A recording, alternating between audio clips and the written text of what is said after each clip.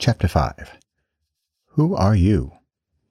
Quote, Education's purpose is to replace an empty mind with an open one. Unquote. Malcolm Forbes. Open. Such a simple word, but packed with a punch. The only requirement you need to read, finish, and act on what this book has to offer is that you're open to it.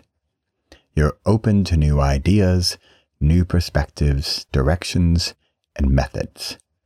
Maybe you're open to a new mindset, a new way of thinking, new habits, new challenges, and new failures.